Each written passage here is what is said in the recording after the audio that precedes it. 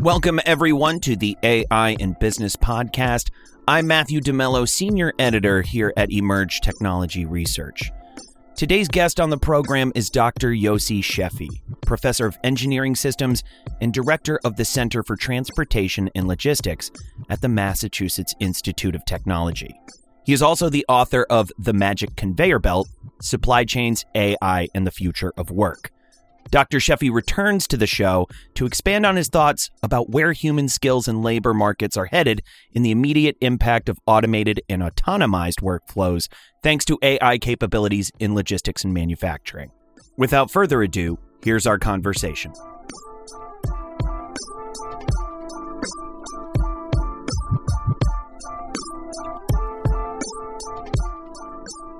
Dr. Sheffi, thank you so much for being back with us on the program this week. My pleasure. Thank you very much for having me. So at the end of our last episode, I think we had a really good bookmark in terms of where we see automation playing out in logistics and manufacturing, the challenges that are going to come out of that, especially in the workflows where we will not see humans leave entirely, for reasons of trust, for reasons of psychology, for reasons that, even in a couple of areas, even if it's dangerous to say humans can always do this better forever, no one wants to put their money on those squares of the roulette table right now. But for the time being, there are many areas that humans just plainly do better than AI. As of May 2nd, 2023 at 4:36 p.m., it could change in 2 minutes, but who knows? But for right now, there are those areas. What are the best ways that folks and business leaders should be thinking about careers, especially inside and out of the logistics and manufacturing spaces, as we see things like not just, automated, but autonomized, driving systems that don't even involve humans at all, and not even a guy, sitting in a warehouse playing a video game, driving a truck somewhere, where we have human beings leave. Where should humans be focusing their talent and attention? It's really interesting because I get this question asked by worried students sometimes. Oh, I'm sure. How should they design the career? What is it working? And my number one answer is don't stop learning. It's you cannot, because the technology is moving fast and processes are changing, jobs are changing, products are changing. You have to stay with it. You have to keep up. And by the way, it's relatively easy because there's so much online instruction, so much online availability that really free or low cost, that there's no reason not to update yourself. There's no reason to grow stale. So this is the number one advice. And companies should do it to their workforce. I always tell my students, don't go for the first job that gives you the most money. Go for the first job that gives you growth opportunity. Go to the job that moves you between functions. Go to the job that allows you to go back to school for 2 weeks, for 3 weeks to update skills. This is the job that you want for actually the first, second, and third ranks on the ladder of your career. Something that lets you go, say, from department to department, because, even translating it back down from what I know about AI is that AI is constantly trying to find ways to de-silo. But if human beings have that, cross-divisional experience, have experience from across places of business, then they'll be able to guide those. Is that basically where you're encouraging your students to go, or is there bigger reasons for that? This is part. They also like them to move from department to department because they get new people, they meet with new management style, they get to interact with other teams, but also vertical growth, where they can grow from being, because I don't want them to do 1 year of experience 5 times. When they're talking about 5 years of experience, it needs to grow, it needs to move. And they have to go to companies that planned a route for them to go up, to learn more, to get more responsibility, to get more knowledge. That's the idea. So both wide and deep. And even in your last answer too, I see a certain kind of subject matter expert that's going to become valuable in future AI use cases. And it's somebody, with cross-divisional experience. What else do you think is going to be valuable in subject matter experts in terms of those future use cases and for what we're seeing right now? I would say something that has nothing to do with AI. And this is what we call the soft skills. Being able to understand, you see, computers are very good at doing the same job over and over again. They're doing better, they're doing faster, they're doing it more accurate. What computers don't have is empathy and moral code and understanding context. And all of these things that make us human. The ability, for example, during the pandemic, we had cases, and I wrote about in one of my previous books, we had cases when a company that was the largest wholesale grocer in the United States, and suddenly they were supplying to supermarket. Their business quadrupled. There were other companies who were supplying to restaurants. They had no business at all because all restaurants were closed. So simply on a call from CEO to CEO, tens of thousands of people and thousands of trucks were moved from one company to the other with no lawyer, with no process, just based on trust of people, trusting other people. That's hard to imagine a robot does it. So being able to be flexible, people are much more flexible than machine, or at least in the foreseeable term that machine can be. So that's another trait of humans that has to be developed. I think I put it in the last episode, something to the effect of no one wants to put money down on saying what humans can do that AI will never be able to do.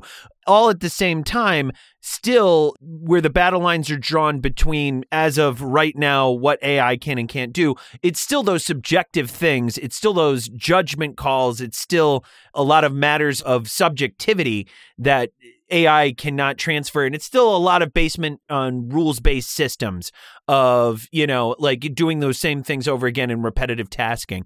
Where do you see it that we might actually leave that dynamic? Like what should, like business leaders look for? What should, future members of the labor force look for in terms of when might that change? What jobs go first, or what skills should they be focusing on at that point? Okay, jobs that go first. Let's look at the word computer used to be used for people. It was a job description. Right. Computer. And companies have, mostly women, by the way, dozens and dozens of them in room full, sitting next to each other and doing accounting by hand. Now it was replaced later on by, computer and then PCs and Excel spreadsheet.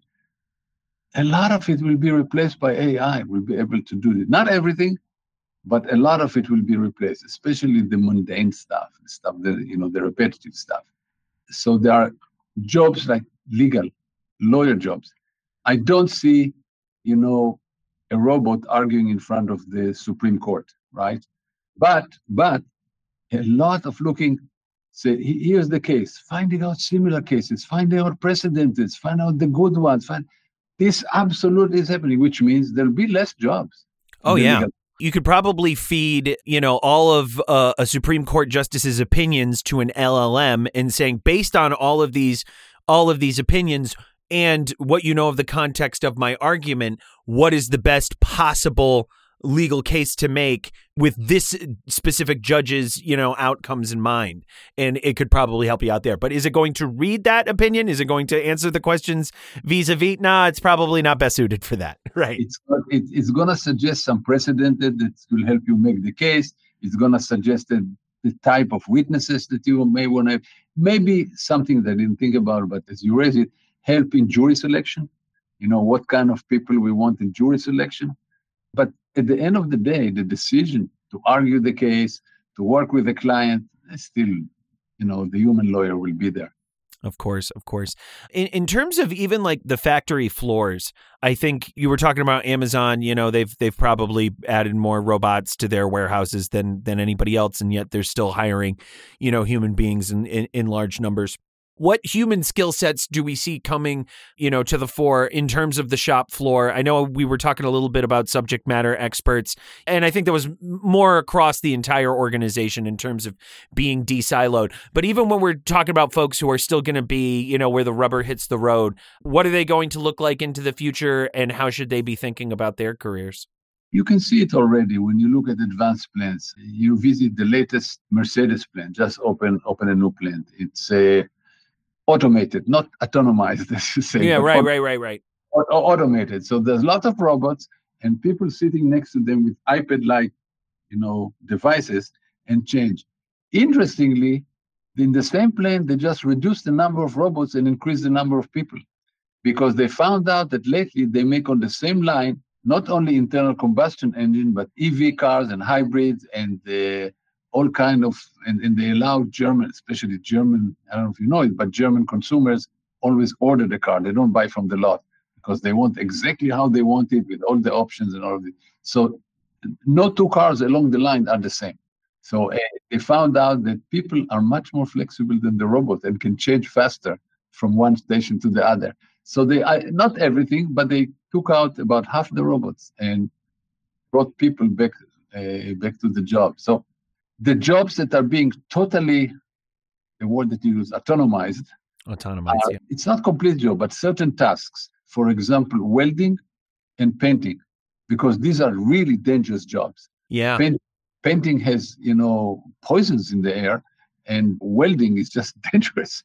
So these jobs are done with almost totally by robot. And interestingly, there was acceptance there, because usually it's hard to bring automation into union shops. Yeah, of course. It doesn't work. But when you talk about increasing safety by allowing robots to do the dangerous jobs, it works.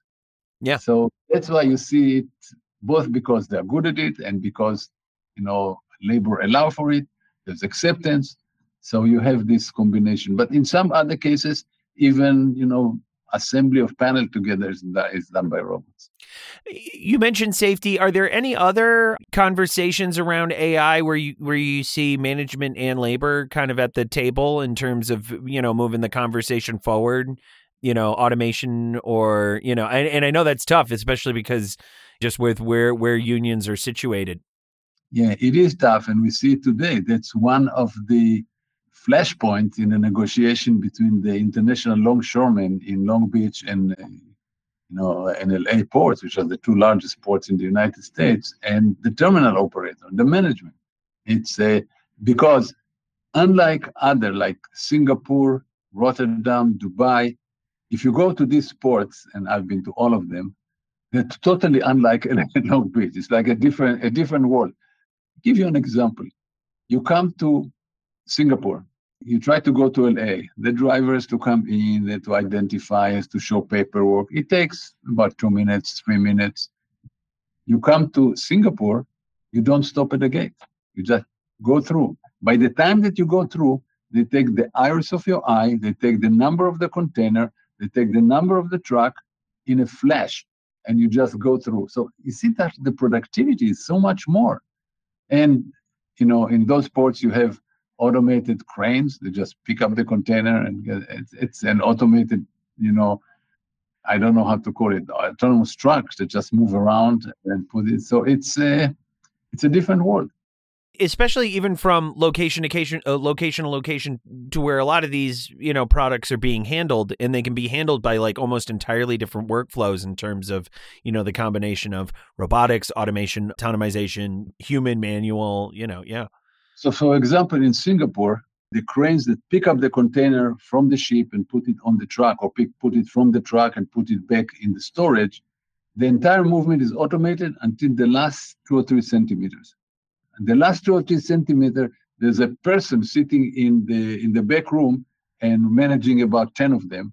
And the last centimeter kind of make it just to make sure that everything holds, because if something doesn't hold, it's very dangerous. These are, 40-ton, little cubes that fall on somebody. They'll ruin the truck. They'll kill the driver. It's dangerous. So the last thing is it's still human control, and they don't have plans right now to change even the last part. So you see how things work. Yes, and even for reasons that we were talking about before, in terms of psychology and trust, and like having people, and talk about last mile. It's the last centimeters. We started this episode talking about, and I know you were kind of framing it around kind of what you tell your students, and we were saying how even that works into like great criteria for subject matter experts. Humans should be thinking of ways that they can, de-silo processes, get, especially for their first entry level work, as widespread an experience as they can across an organization. Even for that diversity, any other skills that you want to bring to the forefront in terms of how people should be thinking about their careers, or even business leaders should think about how they're hiring in the next few years vis-a-vis automated processes? Okay, hiring, I don't think changed much, because we all want to hire people who are curious and want to learn and want to grow. And we want to hire people who have the basic technological acumen, especially, I'm at MIT. So obviously people who are my students are expecting them to have some technological know-how, reasonably good technological know-how. But this does not change much. We always want to hire the people who are curious, committed, enthusiastic about the work, can have good aura with other people, can work in team. Even today, most of the work is done in team, not done in individual investor, individual innovator, individual worker. So it's done in teams. So you still want to have these human skills that I don't think have changed much. Indeed. And so even that skills, cooperation skills and team building, being able to work with multiple stakeholders and move projects along, that's really where you see human judgment, at least in the short to medium term, really being able to complement what we see on the AI side. Yes, on top of understanding the technology, being able to work with AI. Look, ChatGPT, people are worried about ChatGPT, where it goes, but at the end of the day, it's a tool. It's just like a spreadsheet. And before spreadsheet, to build a financial model, you have to go to some programmer and work with them and build a model and all this. It took months to do it, and it was wrong at the end because you didn't quite understand what you wanted. Now you just download the data and do it by yourself on a spreadsheet. ChatGPT, rather than be afraid of it, I think we should teach us. I teach my student how to use it properly, how to do the query right, how to judge it if it makes sense or not. So as a tool, that's how I use it. If the listeners on this program hear me make my analogy of use it to make your bibliography, not write your essay, I think they're going to run me out of this job. But that does highlight, I think, what ChatGPT brings to the forefront and, kind of the heart of the confusion we see over it in terms of people ascribing it some magical powers. Yes, just because it can talk to you does not mean it's magic. It's only trying to predict the next word for which you will give positive feedback. It's not trying to get meaning. Meaning is totally in your own brain. And when it does that job well, it's because it's been well trained to do those predictive measures, down to a science. And the reason that it looked human-like is because it was trained on human writing. Right. I mean, it was not trained on machine writing. It was trained on human writing. So, of course, it will look like it sounds like. Yeah, it's like you gave a child 1,000 pictures of human body parts and then said, make a human being. And it's just going to take each one of those little pictures and then build a human being. And yes, all those parts will work, but they will just be pictures. It'll just be a representation. It won't be the authentic thing. And I think everybody's having this moment, whether it's LLMs or machine learning, knowing once they understand exactly what it is, all of a sudden that technology just doesn't seem all powerful anymore in the true understanding of what the technological advance, even if it's profound, it really gets brought to the table. And I think the last two discussions we've had, Dr. Sheffi, really, really shed a lot of light on that. I think you've given a lot for our audience, both leaders and folks thinking about their future careers to chew on. Thanks so much for being with us the past two episodes. Thank you very much for having me. It was fun.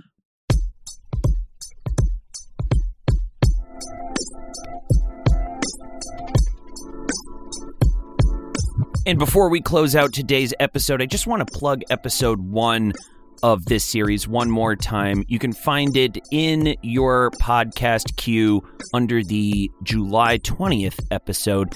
The title of the episode is Solving Logistics Challenges with AI with Dr. Yossi Sheffi. And in that episode, Dr. Sheffi is analyzing the different challenges facing logistics and manufacturing leaders when it comes to ascendant AI technologies like autonomous freight. And later in that discussion, we're talking about offering insight on where human judgment is still very necessary to build trust into those workflows. I know a lot of today's conversation, just in terms of where human skills will be more valuable, probably more in the short term than the long term, was a huge theme of today's show. That carries right over from episode 1. So if you're tuning into today's episode and you feel like there's a longer conversation involved, your instincts are correct. And we just appreciate having you as a listener on today's program. On behalf of Daniel and the entire team here at Emerj, thanks so much for joining us today, and we'll catch you next time on the AI and Business Podcast.